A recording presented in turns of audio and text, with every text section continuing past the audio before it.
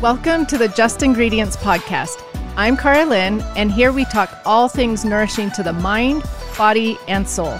This is a place where you can find just good ingredients to life.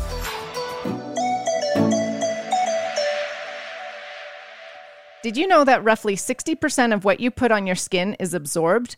And did you know that most skincare is full of harmful chemicals like parabens, sulfates, and phthalates that have been linked to numerous health problems?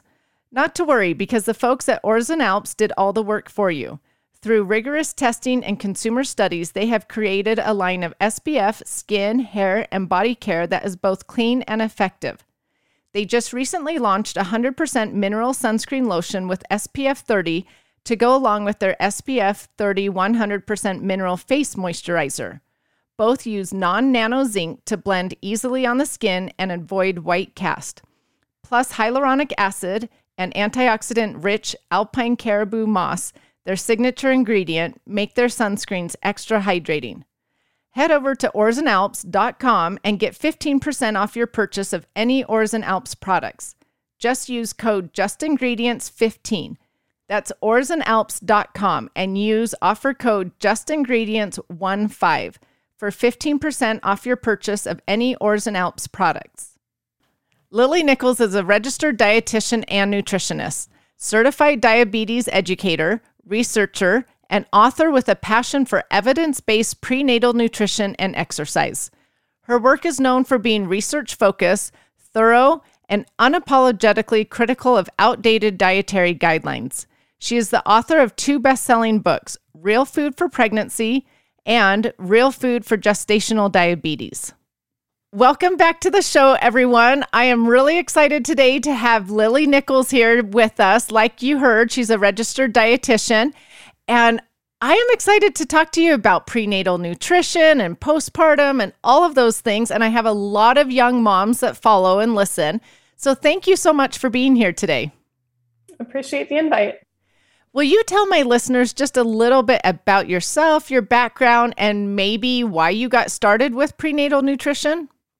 Sure. So I'll start from like dietetics education and beyond, so I don't go way back in history. But since I've become a dietitian, I have worked most of my career in the realm of prenatal nutrition from many different angles, from one-on-one client angle, both private practice and working under a perinatologist, to public policy level with the state of California's diabetes and pregnancy program, to consulting on various research studies, and of course, my 2 books, Real Food for Pregnancy and Real Food for Gestational Diabetes.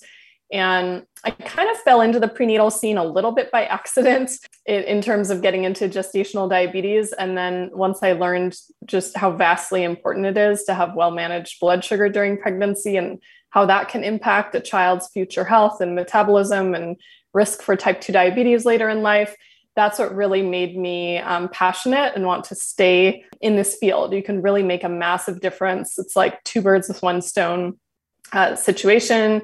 You help mom out and you also help her future child. You can really make a massive impact. And my work has kind of moved in the direction of looking critically at the guidelines for pregnancy, for gestational diabetes, and also like the lack of guidelines for postpartum, and pointing out where we can do better, where there is, gaps in the guidelines that research has filled in the last 20 plus years that simply haven't made it into policy yet. And rather than trying to go from the, bureaucratic angle, I've been in that space before. It's like pulling teeth, trying to get anything changed. I prefer to go direct to the public, direct to consumer and clinicians, and educate them on what this new research has found. Hey, we learned this about choline, let's implement it, and let's elicit change in that way. That's awesome. I love that you are like, okay, it takes years to change anything with the FDA or with guidelines, so I'm just going to go educate on my own. That is awesome, because it does take years and years for guidelines to change, and I think that's really important for listeners to understand. So let's just start at the beginning with prenatal nutrition. So how should nutrition or diet change once someone is pregnant?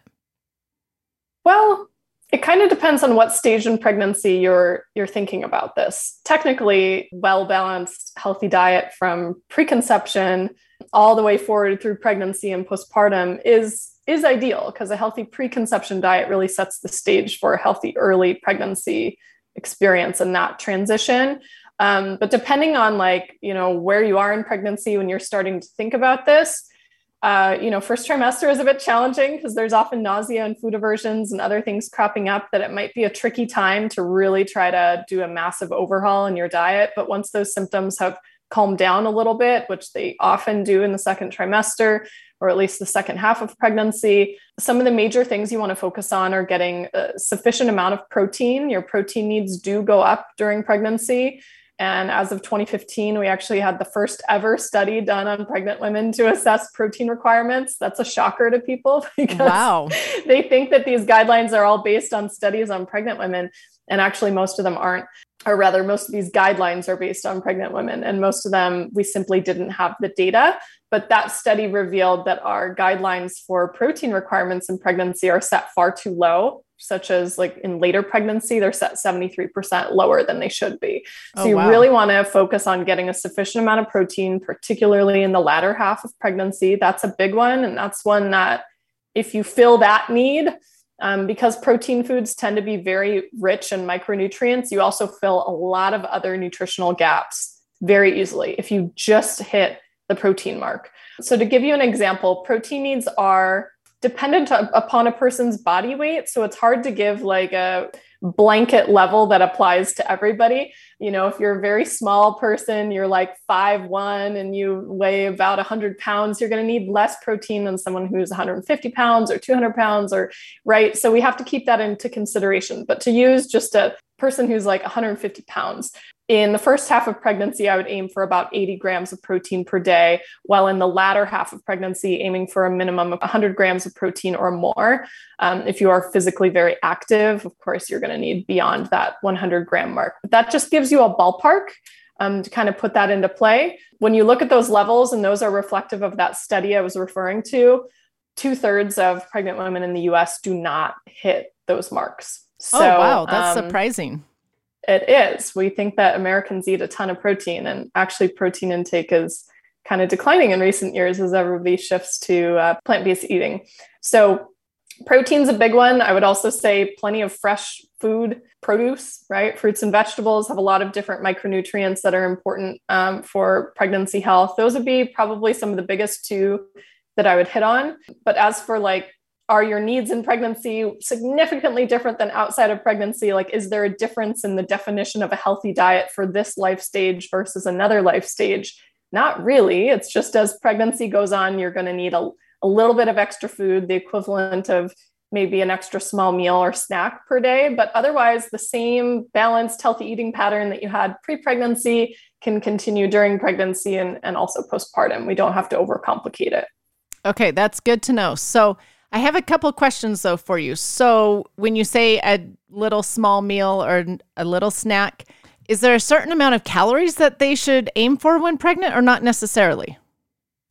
So there's all sorts of fancy calculations to try to quantify how much the calorie requirements change during pregnancy. And the most common estimate is about 300 extra calories per day. Some guidelines, as you get into some of the final weeks of pregnancy, suggest an extra 500 calories per day. So just slowly ramping up to that level. There have been studies, though, showing that because a lot of times women decrease their activity level naturally during pregnancy, they're sort of saving that, they're saving those calories too. So how much do you need to ingest more? Could be as little as 70 extra calories per day. So I would say aim for about 300. That's sort of middle ballpark. Okay. But mostly go by your hunger and fullness cues. I'm personally a big fan of mindful eating rather than tracking things religiously. I mean, I think sometimes getting a ballpark on your protein is helpful because I find so many undereat for that particular macronutrient. But as far as tracking calories, your body is not a calculator.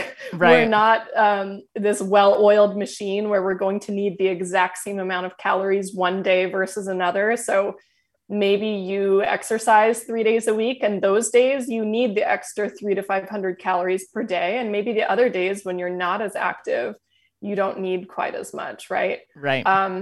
But I think it is helpful to talk about this though, because there is that concept of eating for two. And some people think that means like eating double the amount of food. You really don't have to stuff yourself silly for no reason. Like if you're hungry, certainly you always have permission to eat, but it's probably not going to be double portions at every single meal. That's probably going to be too much. That's good to know. And I am all for not counting the calories either, unless there's a certain reason that you need to when pregnant, because when I was pregnant, there were some days that I couldn't hardly eat anything because I was feeling so sick. And then other days that I was famished. And so I had to really listen to my body. And I figured if I was famished, then the baby needed some, nutrients or food as well. And so, like you said, I think it's really important to listen to your body as well. Okay, so I have a question about protein. You said 80 to 100 grams of protein. And to me, that actually still seems low. I know in the fitness world, a lot of people say eat 1 gram of protein for each pound you weigh. So and that would be 2.2 grams per kilogram of body weight. So let's dig into that study a little more. So that study they set an EAR, an estimated average requirement, versus an RDA level. We're going to get into the weeds a little bit here. So hold your horses, but there are different criteria for different levels of dietary guidelines. An EAR is set to meet about 50% of the population's needs. They're always going to be set lower than the recommended daily allowance, or the RDA, which is set to meet 97 to 98% of the population's needs. So they were specifically looking at the EAR level for pregnancy. What they found from their study was that the EAR should actually be set for the first trimester at 1.22 grams per kilogram, and for later pregnancy at 1.5 grams per kilogram, 1.52 grams per kilogram, I believe. Now, you can extrapolate that up to an RDA, and then you're going to be getting closer to some of the levels that you're suggesting. I believe if you run the calculation for late pregnancy, you're looking at about 1.8 or 1.9 grams per kilogram. So that's pretty close to the 2.2 grams per kilogram, which would be one gram per pound of body weight that is common in the fitness world. I really use these as a proxy for minimum. And that's why I'm usually pretty clear about using minimum goal, because of course, people who are more physically active, and if you have the appetite for it, you can clearly do more protein. I have never had a client overeat protein. It's a limiting nutrient. Even when you have studies where they try to give a diet that's like 40% protein, the participants end up eating like 26% of their calories as protein just naturally, because it is so filling that you cannot exceed it. It's like impossible. The only time when I think people run into trouble is if they're doing like all these isolated protein powders, or they can test out really high protein diets in rodents. They just formulate super high protein rat chow, for example, and then you can end up in like issues with that. But that gives you a little bit more background on where those numbers came from, and how you can kind of have wiggle room to move upward towards more of what would be, I guess you could call the optimal RDA if they were ever to recalculate this and rewrite the guidelines. That's good to know. Thank you for explaining that. But let's talk a little bit more about protein, about sources of protein, because I know I actually just had a friend recently say, I don't think I got enough protein when I was pregnant because I was afraid to eat things like deli meat or tuna or certain fish. And so are there foods, especially protein food sources, that pregnant women should stay away from? So yes and no. This is one of the areas that becomes very controversial, but there's a lot of these conventional foods to avoid lists that will tell you to avoid a variety of foods based on their risk of being contaminated with bacteria or other pathogens that could give you foodborne illness or some kind of infection. So common reasons are likelihood of it being contaminated with salmonella or listeria. And yes, having those infections can be risky to the pregnancy as a whole. However, when you start to really look into it, the prevalence of those infections is very low, or the chances that these common foods on these lists are actually contaminated with those bacteria is also pretty low.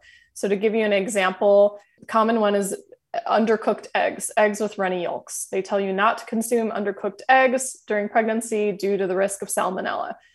They found that the chances that an egg is contaminated with salmonella is anywhere from 1 in 12,000 to 1 in 30,000 eggs. So very, very rare. And infection with salmonella during pregnancy is also very, very, very rare, like a fraction of a fraction of a fraction of a percent. So you do the math on how many eggs you eat, per week and what your chances are. It's pretty slim. Now you could, eat on the safe side if it feels best for you and keeps your anxiety at bay, like only eat eggs that are fully cooked. So the yolk is completely solid. Nutritionally, that's still, an excellent source of protein and other micronutrients. But for those who find that really off-putting, and I happen to be one of those people, like other than the occasional scrambled eggs, I usually like my eggs over medium, then that would mean me eliminating a really nutritious food from my diet and eliminating the number one food source of choline from my diet, which is a vital nutrient for fetal brain development, for example. So I think you have to look at the risk benefit on these and decide for yourself what you're comfortable with. I do devote like a whole section, actually like really a whole chapter 4 of Real Food for Pregnancy to this, to give you some of these statistics and help you kind of sort through it for yourself, because your decision might be different from somebody else. And I really can't guarantee that any food is safe or unsafe, like just back to the eggs. Eggs account for 2% of foodborne illness outbreaks in the US, but fresh fruits and vegetables account for 46% of foodborne illness outbreaks in the US. And nobody is telling you not to eat salads or not to eat fresh fruit during pregnancy. So just to play devil's advocate, I don't have a crystal ball. I can't tell you whether something's contaminated or not, but I can tell you your relative chances via statistics. And then you can decide what you want to do with that information. That's so interesting. So are there really not any foods that pregnant people need to avoid? The one that I do believe is safest to avoid would be raw shellfish. So like raw oysters.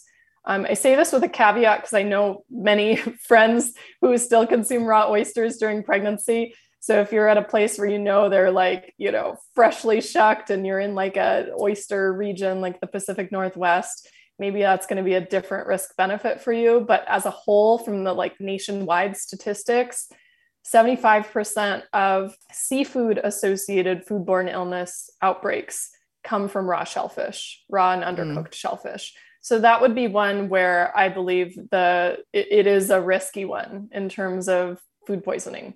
And so you might want to do those shellfish cooked instead. Shellfish are crazy nutrient dense, so I highly recommend consuming them. But unless you really know your source, they are a little bit sketchy. Oh, that's so good to know. I didn't realize that it was due to foodborne illnesses or contamination. I thought it was like actually doing something to the baby.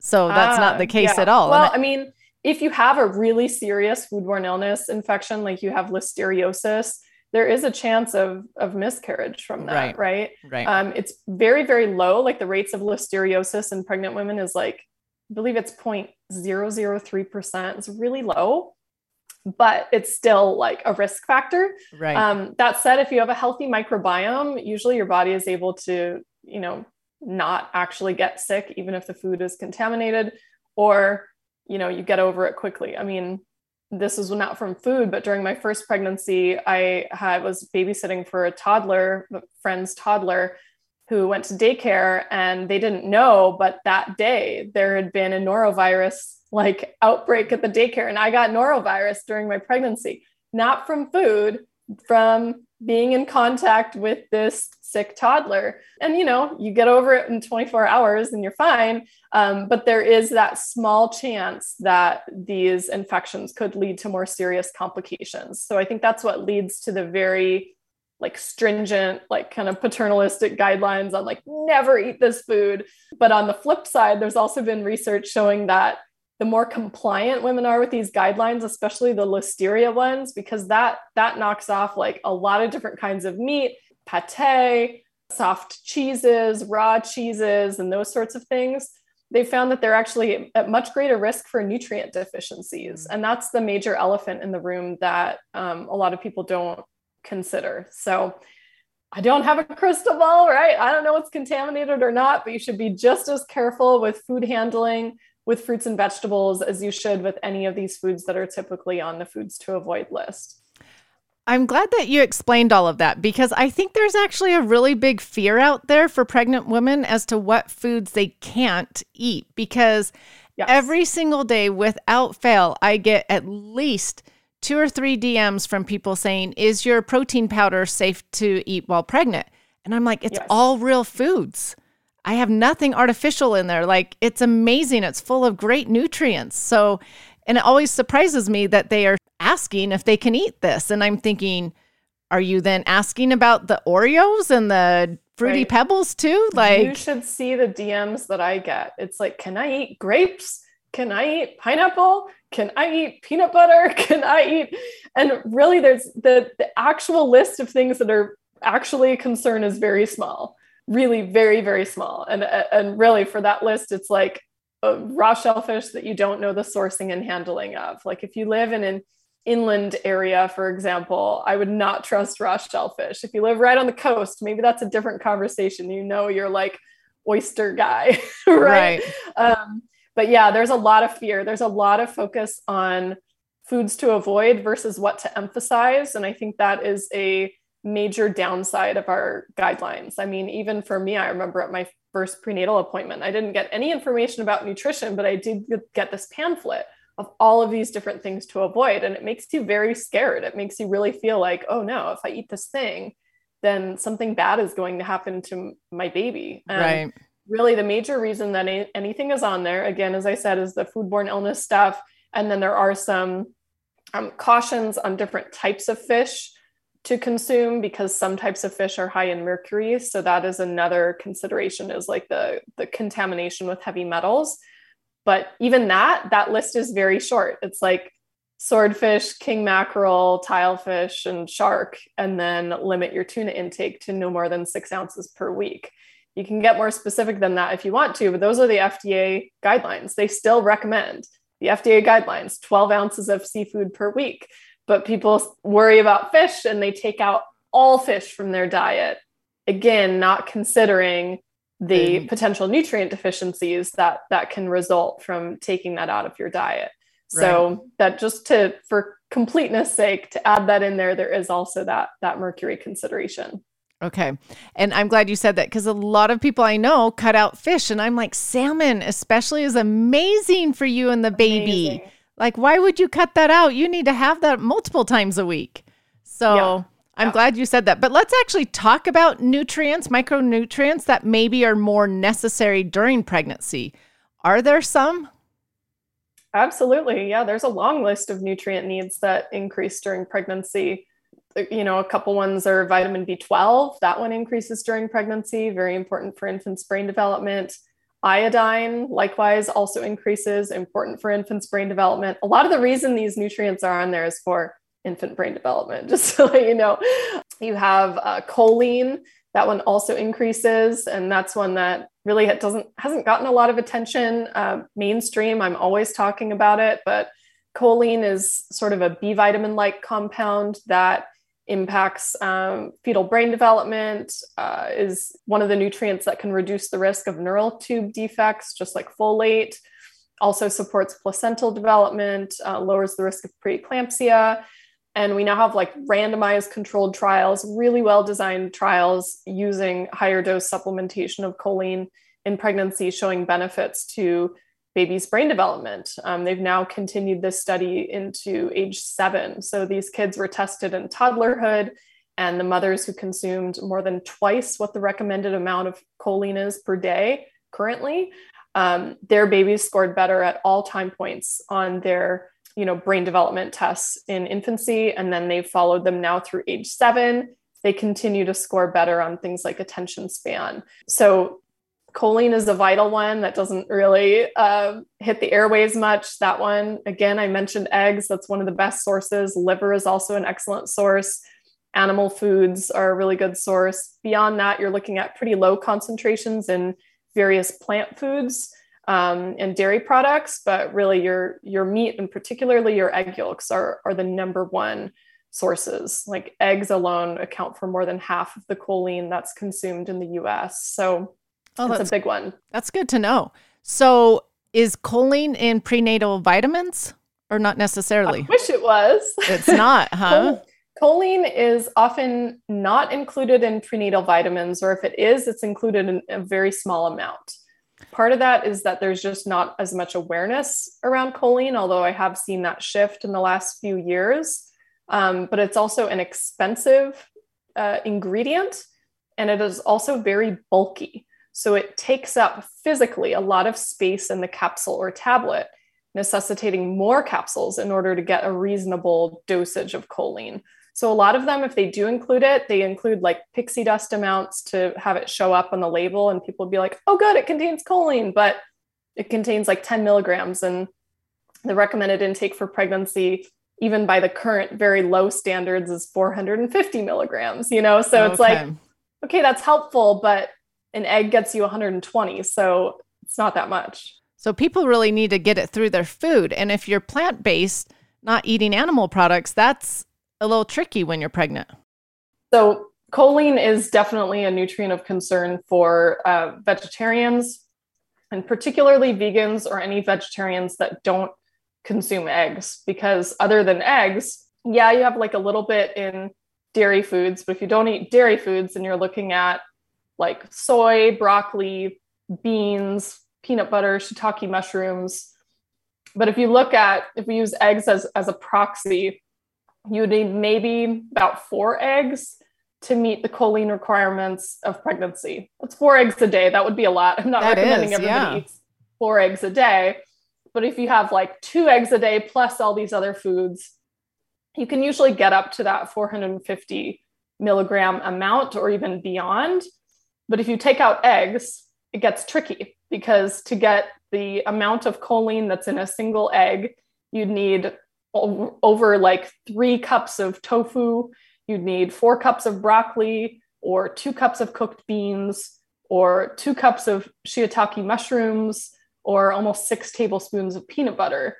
So it's just such a large volume of food to get to that amount of choline that often a supplement is helpful. So if it's not in your prenatal, and there are some prenatals that do contain sufficient amounts of choline, so check. But if it's not in your prenatal, then you can always add a choline supplement on the side. And some of those are vegan friendly. So there's sunflower lecithin, there's soy lecithin. I prefer sunflower if you have the option. There's also like isolated choline, like choline bitartrate, and that is vegan. You'd have to look at the capsule, of course, but those would be good additions if you're not having eggs in the diet for whatever reason. Okay, that is so good to know. I have another nutrient, though, that I also want to talk about, and that's folate. Is folate doing a lot of the same things as choline? Folate does some of the same things as choline because it participates in this whole folate cycle and methylation cycle. I don't want to get too into the weeds, but some of these processes that are involved in like the very transcription of your baby's DNA, they're fundamental, setting up of like transcribing their genetics.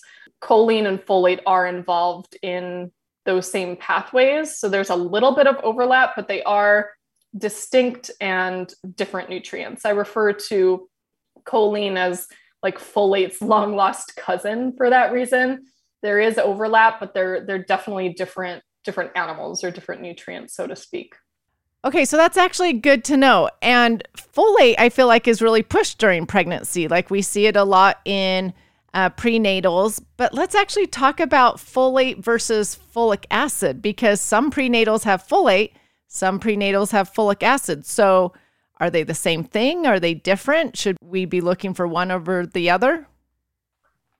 Well, to back up just a little bit on the choline part, The reason it gets less attention is that it is the most recent nutrient to be added to the list of essential nutrients. So prior to 1998, the assumption was that your body could make all the choline that it needs. It was discovered in the late 90s that that actually wasn't the case. So they added an adequate intake level for choline. But it's still, because it's newest kid on the block in nutrient land, it just hasn't had as much attention.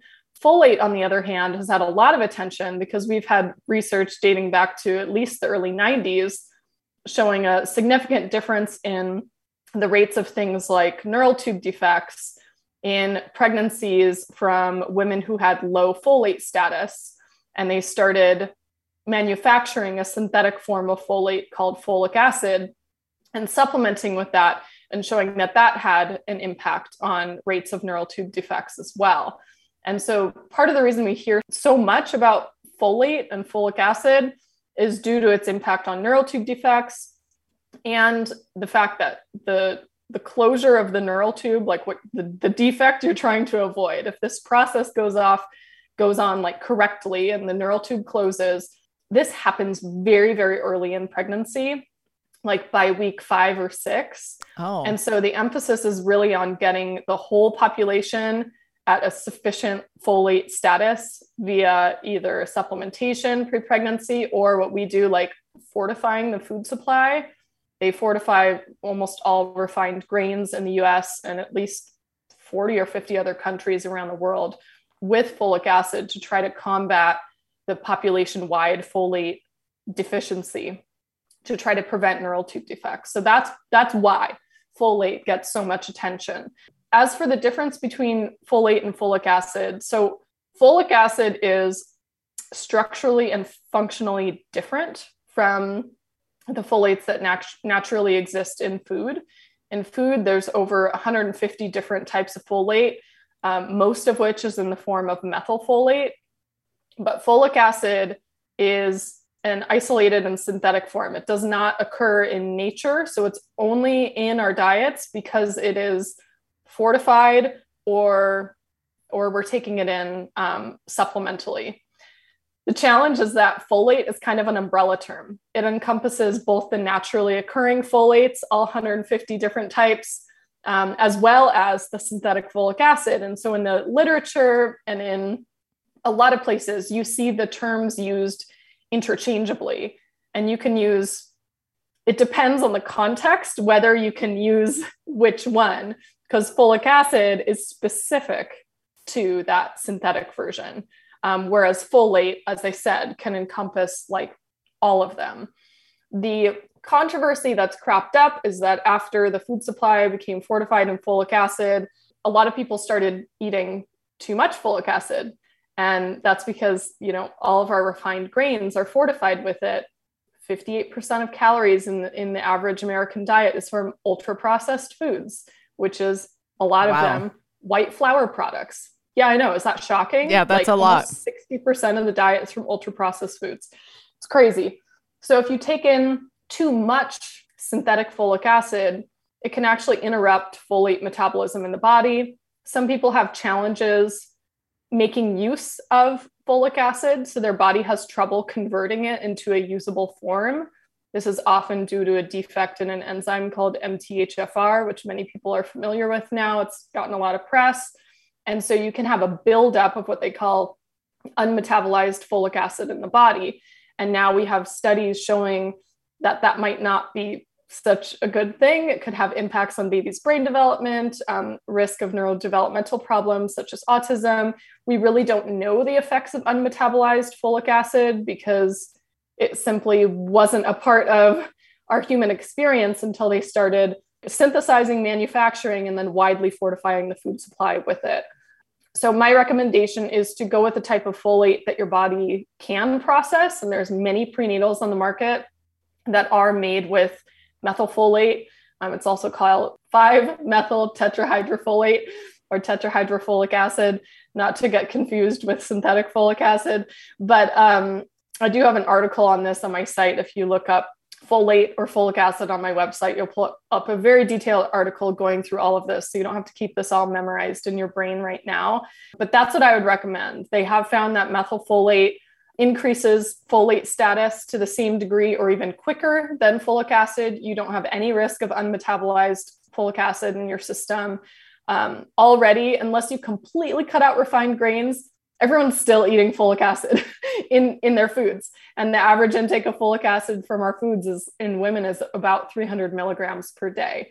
You only need 400 to 600 milligrams of folate to meet the needs of pregnancy. So, already it's like we're getting plenty of folic acid. Let's actually fortify with the type that your body can utilize. 95 to 98% of the folate in our body is found in the methylfolate form. And that includes what's in our red blood cells. That includes fetal blood supply measured via cord blood. So it is the metabolically active version with no downsides.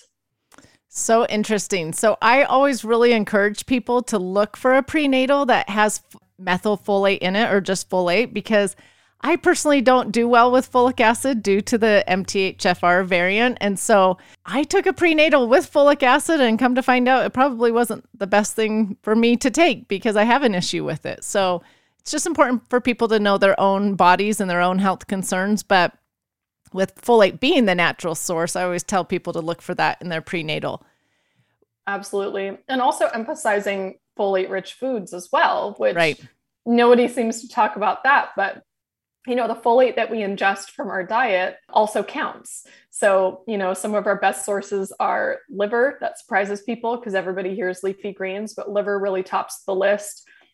Certain leafy greens are, of course, also high in folate. Spinach is one of the highest. Other green vegetables like asparagus and broccoli are really high in folate. Lots of your legumes and beans are really high in folate. So getting a wide range of foods in your diet, both plant and animal, also will get you folate as well. Right. Well, and I tell people all the time that folate actually is really good for mental health as well, not just pregnancy. So I'm always saying, throw that spinach in your smoothie. If you're making a smoothie, just throw a handful in. You won't ever know. So, okay. Well, talking about a prenatal, are there certain things that women should look for in a prenatal? Do you recommend a prenatal? What are your thoughts?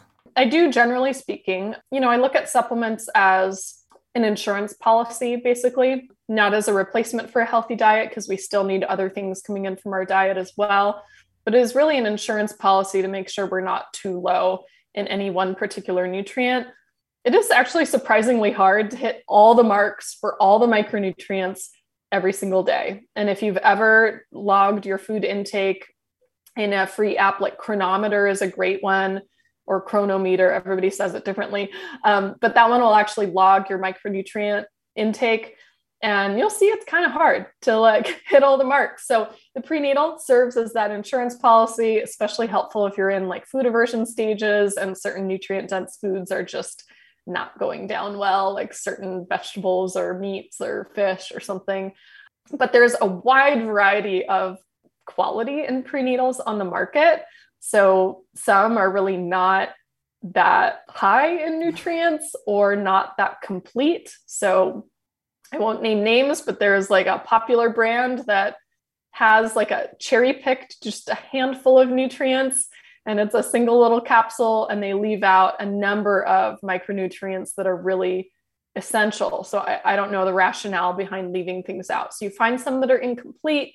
You find some that leave out nutrients like choline, right? It's too big, too many capsules, too expensive. Nobody's going to take a 68 capsule prenatal per day or pay this much. And so they choose to leave it out, knowing that they can sell more product without it in there. So some of the ones I like are Fullwell, that's, dietitian formulated. I like Seeking Health's Optimal Prenatal. They have a couple different options, some that are uber complete and some that are just the essential nutrients in lower amounts to keep the capsule count down. They have one in a chewable form. They have one that's built into a protein powder. But those are ones that contain, sufficient amounts of choline. They have folate in the proper form. They have B12 in a really bioavailable form. They have minerals, and not in pixie dust amounts, but actual usable amounts. Both of those also do not contain iron, which is actually my preference because not everybody needs an iron supplement. I didn't need iron supplements either of my pregnancies. You could certainly meet that through food. But if it's needed, you really do want to titrate your dose for your needs. And if you do need it, you might only need an iron supplement for a couple weeks or toward the end of pregnancy, but certainly not in the first trimester. It can actually be kind of inflammatory to just have a whole bunch of iron coming in that your body doesn't need or can't really utilize very well. So that's one that I like to leave separate. And then I usually like to add on nutrients as needed separately. And one would be like a DHA supplement. If you're not somebody who eats that 12 ounces or so of high omega-3 fish per week, you're probably coming up short on DHA. And so that could be a fish oil or a krill oil, or if you don't do animal foods, an algae-based DHA supplement, or even a cod liver oil, as long as you're just watching your total vitamin A intake. Those would all be options there. So you can kind of add on things, but I look at the prenatal mostly just for vitamins and minerals specifically, and then you can add on extra on top of that as needed. I love all that advice and info you gave them. And I love that you touched upon minerals, because I was looking at some prenatals the other day and I was surprised they didn't have minerals in them. I was like, minerals are so important for a pregnant mom, especially because the baby uses so many of those minerals to form their body. And so I was really shocked. I was like, wow. So thank you for sharing all that information. I actually am going to move on to a new topic about prenatal nutrition. Cravings. So I know when each pregnancy, it seemed like I craved something else. So is it a wise tale that you crave what the baby needs, or is that really true?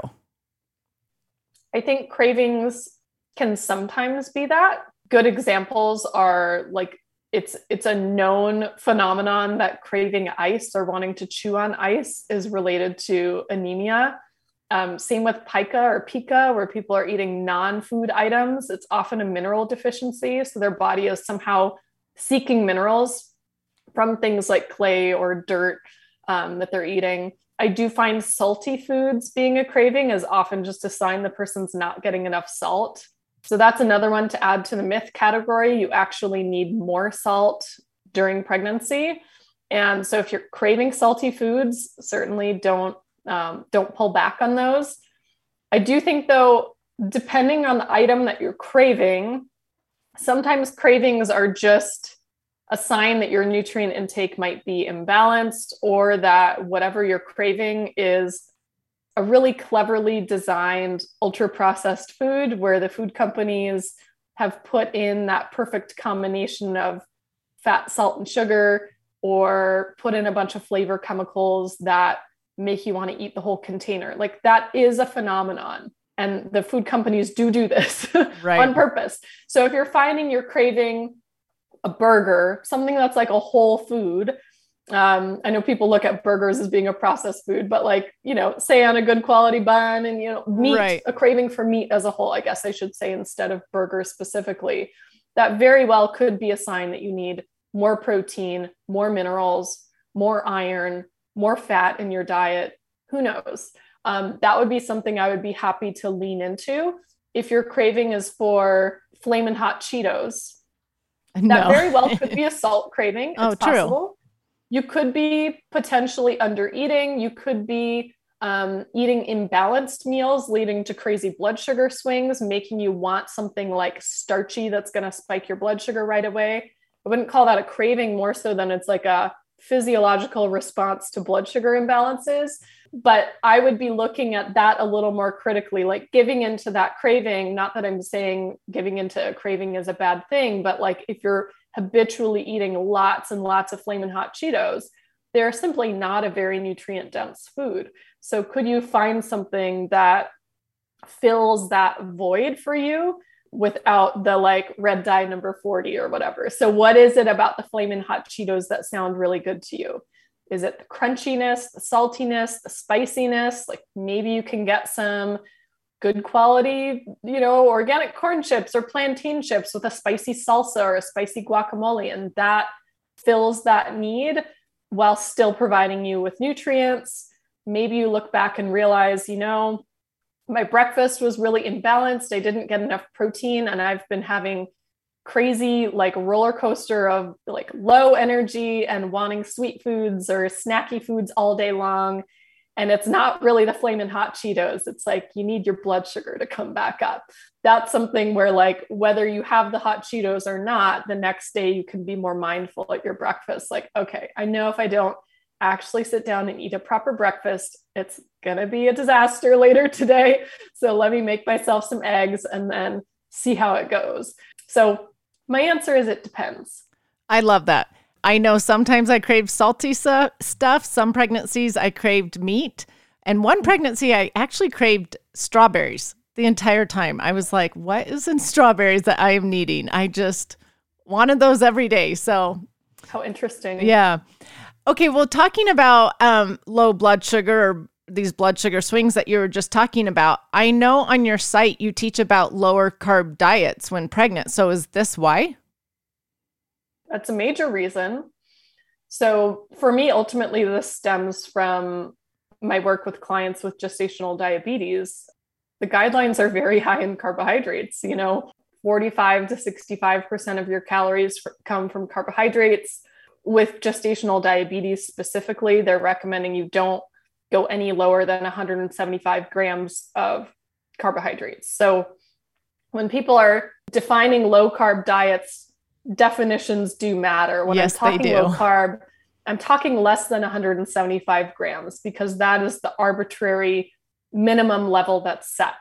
And in fact, my whole first book, Real Food for Gestational Diabetes, has an entire chapter going through why those recommendations are not actually evidence-based and the reasons why it is safer to go lower. A big part of that, yes, is blood sugar concerns. Gestational diabetes is by far the most common pregnancy complication, and up to 18% of pregnancies are complicated by gestational diabetes, which is high blood sugar. It can also translate as carbohydrate intolerance of pregnancy, meaning your body is not able to tolerate large amounts of carbohydrates at a single sitting without experiencing higher than average blood sugar afterwards. And this can have many negative carryover effects, both on you and on your baby as well. Ultimately, what I've found is not only does this slightly lower carb way of eating, I call it moderately low carb because I don't want to get mixed up with the group that shuns all carbohydrates in all forms, that shuns all vegetables and all fruits and won't even allow a piece of bread or a side of chips, or they're counting their carbs in kale, right? I don't want to get like mixed up in that too much, but a moderately lower carbohydrate diet actually better meets the micronutrient requirements of pregnancy. For the most part, just takes out a lot of these foods that are filler foods. Like I already said, 58% of the average calories in an American's diet are from ultra-processed foods. And most of those are in the form of added sugars or refined carbohydrates. So white flour products, white bread, white pasta, cereals, and then added sugar products. If you're naturally not going to be eating 58% of your calories from those foods, you clear up all this other room for nutrient-dense foods. And so there are actually research studies showing that if your diet comes from better quality carbohydrates, your fruits and vegetables, whole grains, nuts, seeds, legumes, and whatnot, your micronutrient intake is significantly better. Overall, because some of these foods are higher in fiber or they're less concentrated in carbohydrates, naturally the diet ends up lower in carbohydrates than when you're eating 58% ultra-processed foods. So yes, I do recommend a moderately lower carb diet. I don't think everybody needs to necessarily eat lower carb, but there is a significant percentage of the population, 49 to 52% of Americans have either diabetes or prediabetes, which indicates a difficulty in blood sugar management. Blood sugar is mostly spiked by carbohydrates. And those people really do benefit from at least a moderately lower carbohydrate diet. It doesn't have to be ridiculously low. It really depends. Like check your blood sugar and titrate to where your blood sugar comes out in a good range. We also have, women coming into pregnancy who are very underweight or have struggled with hypothalamic amenorrhea or eating disorders, they actually benefit from more food, and that would include more carbohydrates as well. So there's room to kind of pick where you're at. But to say that low carb is never safe in pregnancy under any circumstances is the biggest thing that I disagree with, and a big misconception that I try to explain in my work. As you're talking, I'm like, this is just how we should all eat, whether you're pregnant or not. You know, you're just talking about getting good food sources, your fruits, your vegetables, but also your proteins and your good fats. So really, it's whether you're pregnant or not, this is how we should be eating. But I do have a question about gestational diabetes. So if you eat this lower carb way, the first part of your pregnancy, can you avoid gestational diabetes, or is it unavoidable for some? There are a number of risk factors for gestational diabetes, some of which are in your control and some of which are not, like heredity, for example. Not in your control. There's not anything you could do about that. If your mom had gestational diabetes during her pregnancy with you, not anything you could do about that. But there have been studies showing that lowering intake of refined carbohydrates, especially, is associated with a lower risk of gestational diabetes later in pregnancy. Sufficient vitamin D, magnesium, inositol supplementation, a number of different, sufficient salt intake. That's an odd one for people, but that helps with managing your insulin levels and your insulin sensitivity. Sufficient protein intake. That's a big one. They've shown that having sufficient amount of protein helps the pancreas adapt in preparation for all the changes that it goes through in later pregnancy, because your body is going to be tasked with, whether gestational diabetic or not, pumping out like 2 or 3-fold more insulin than it normally does. And it needs protein, especially tryptophan, to prepare for that to happen.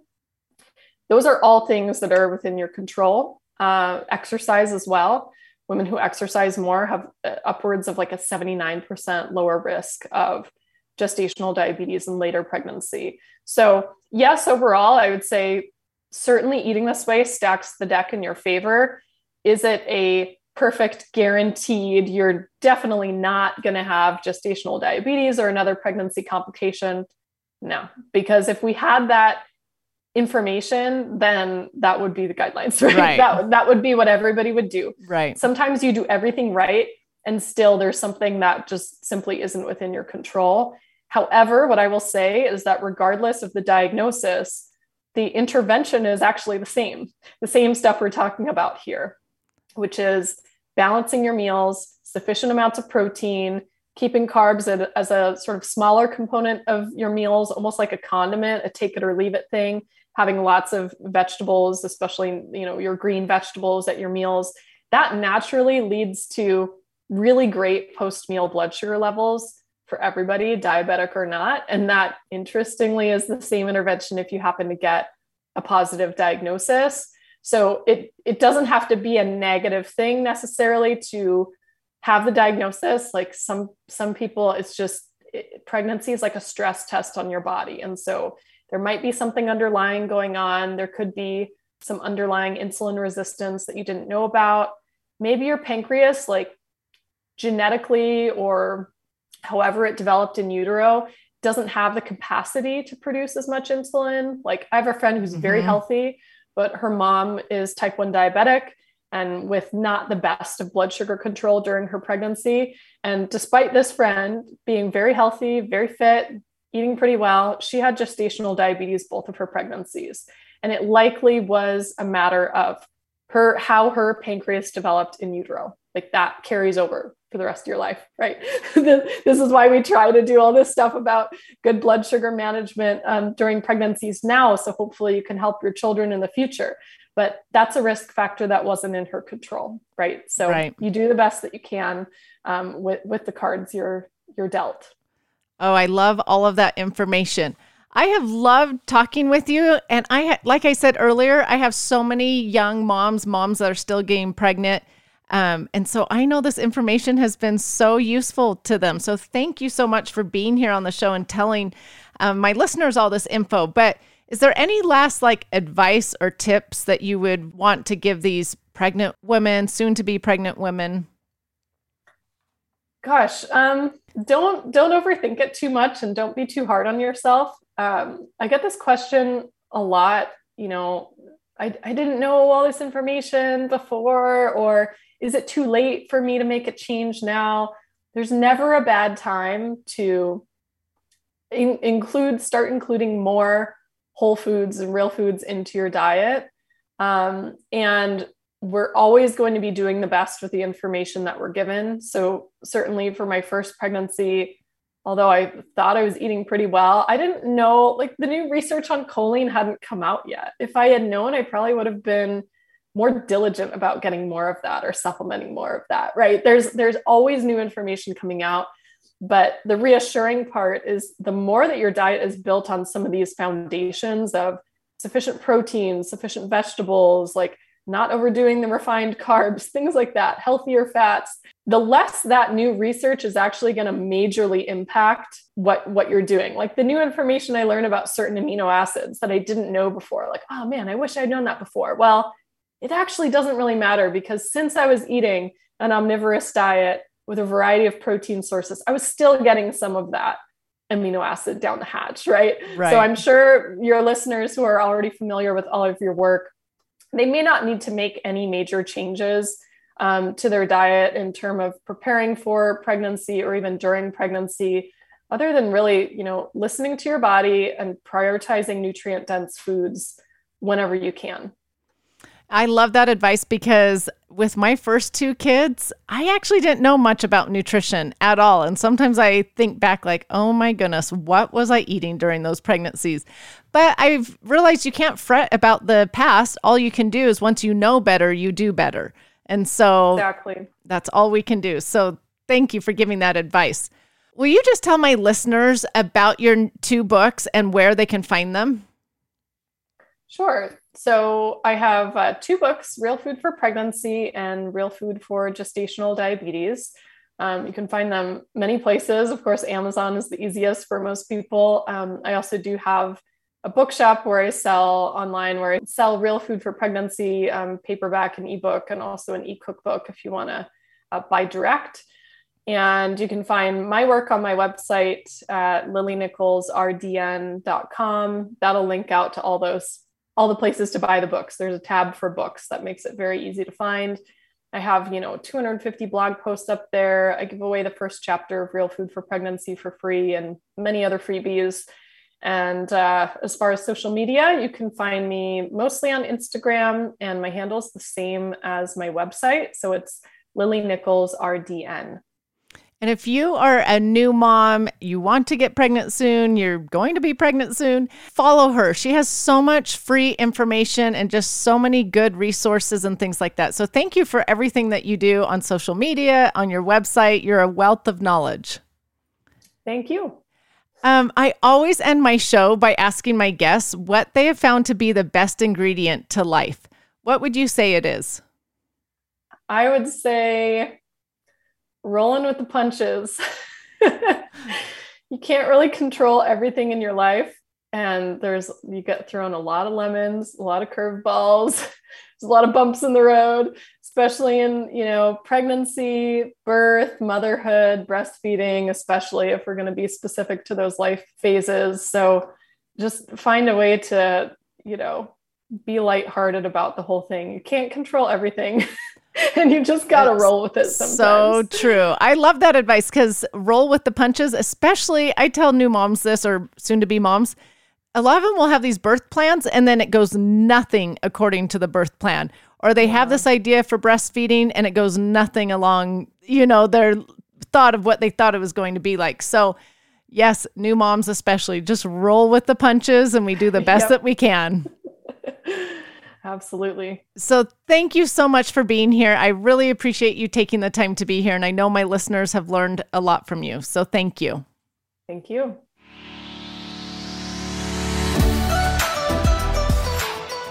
Thank you so much for listening. Remember to subscribe to the Just Ingredients podcast to learn more about your health and good ingredients to life.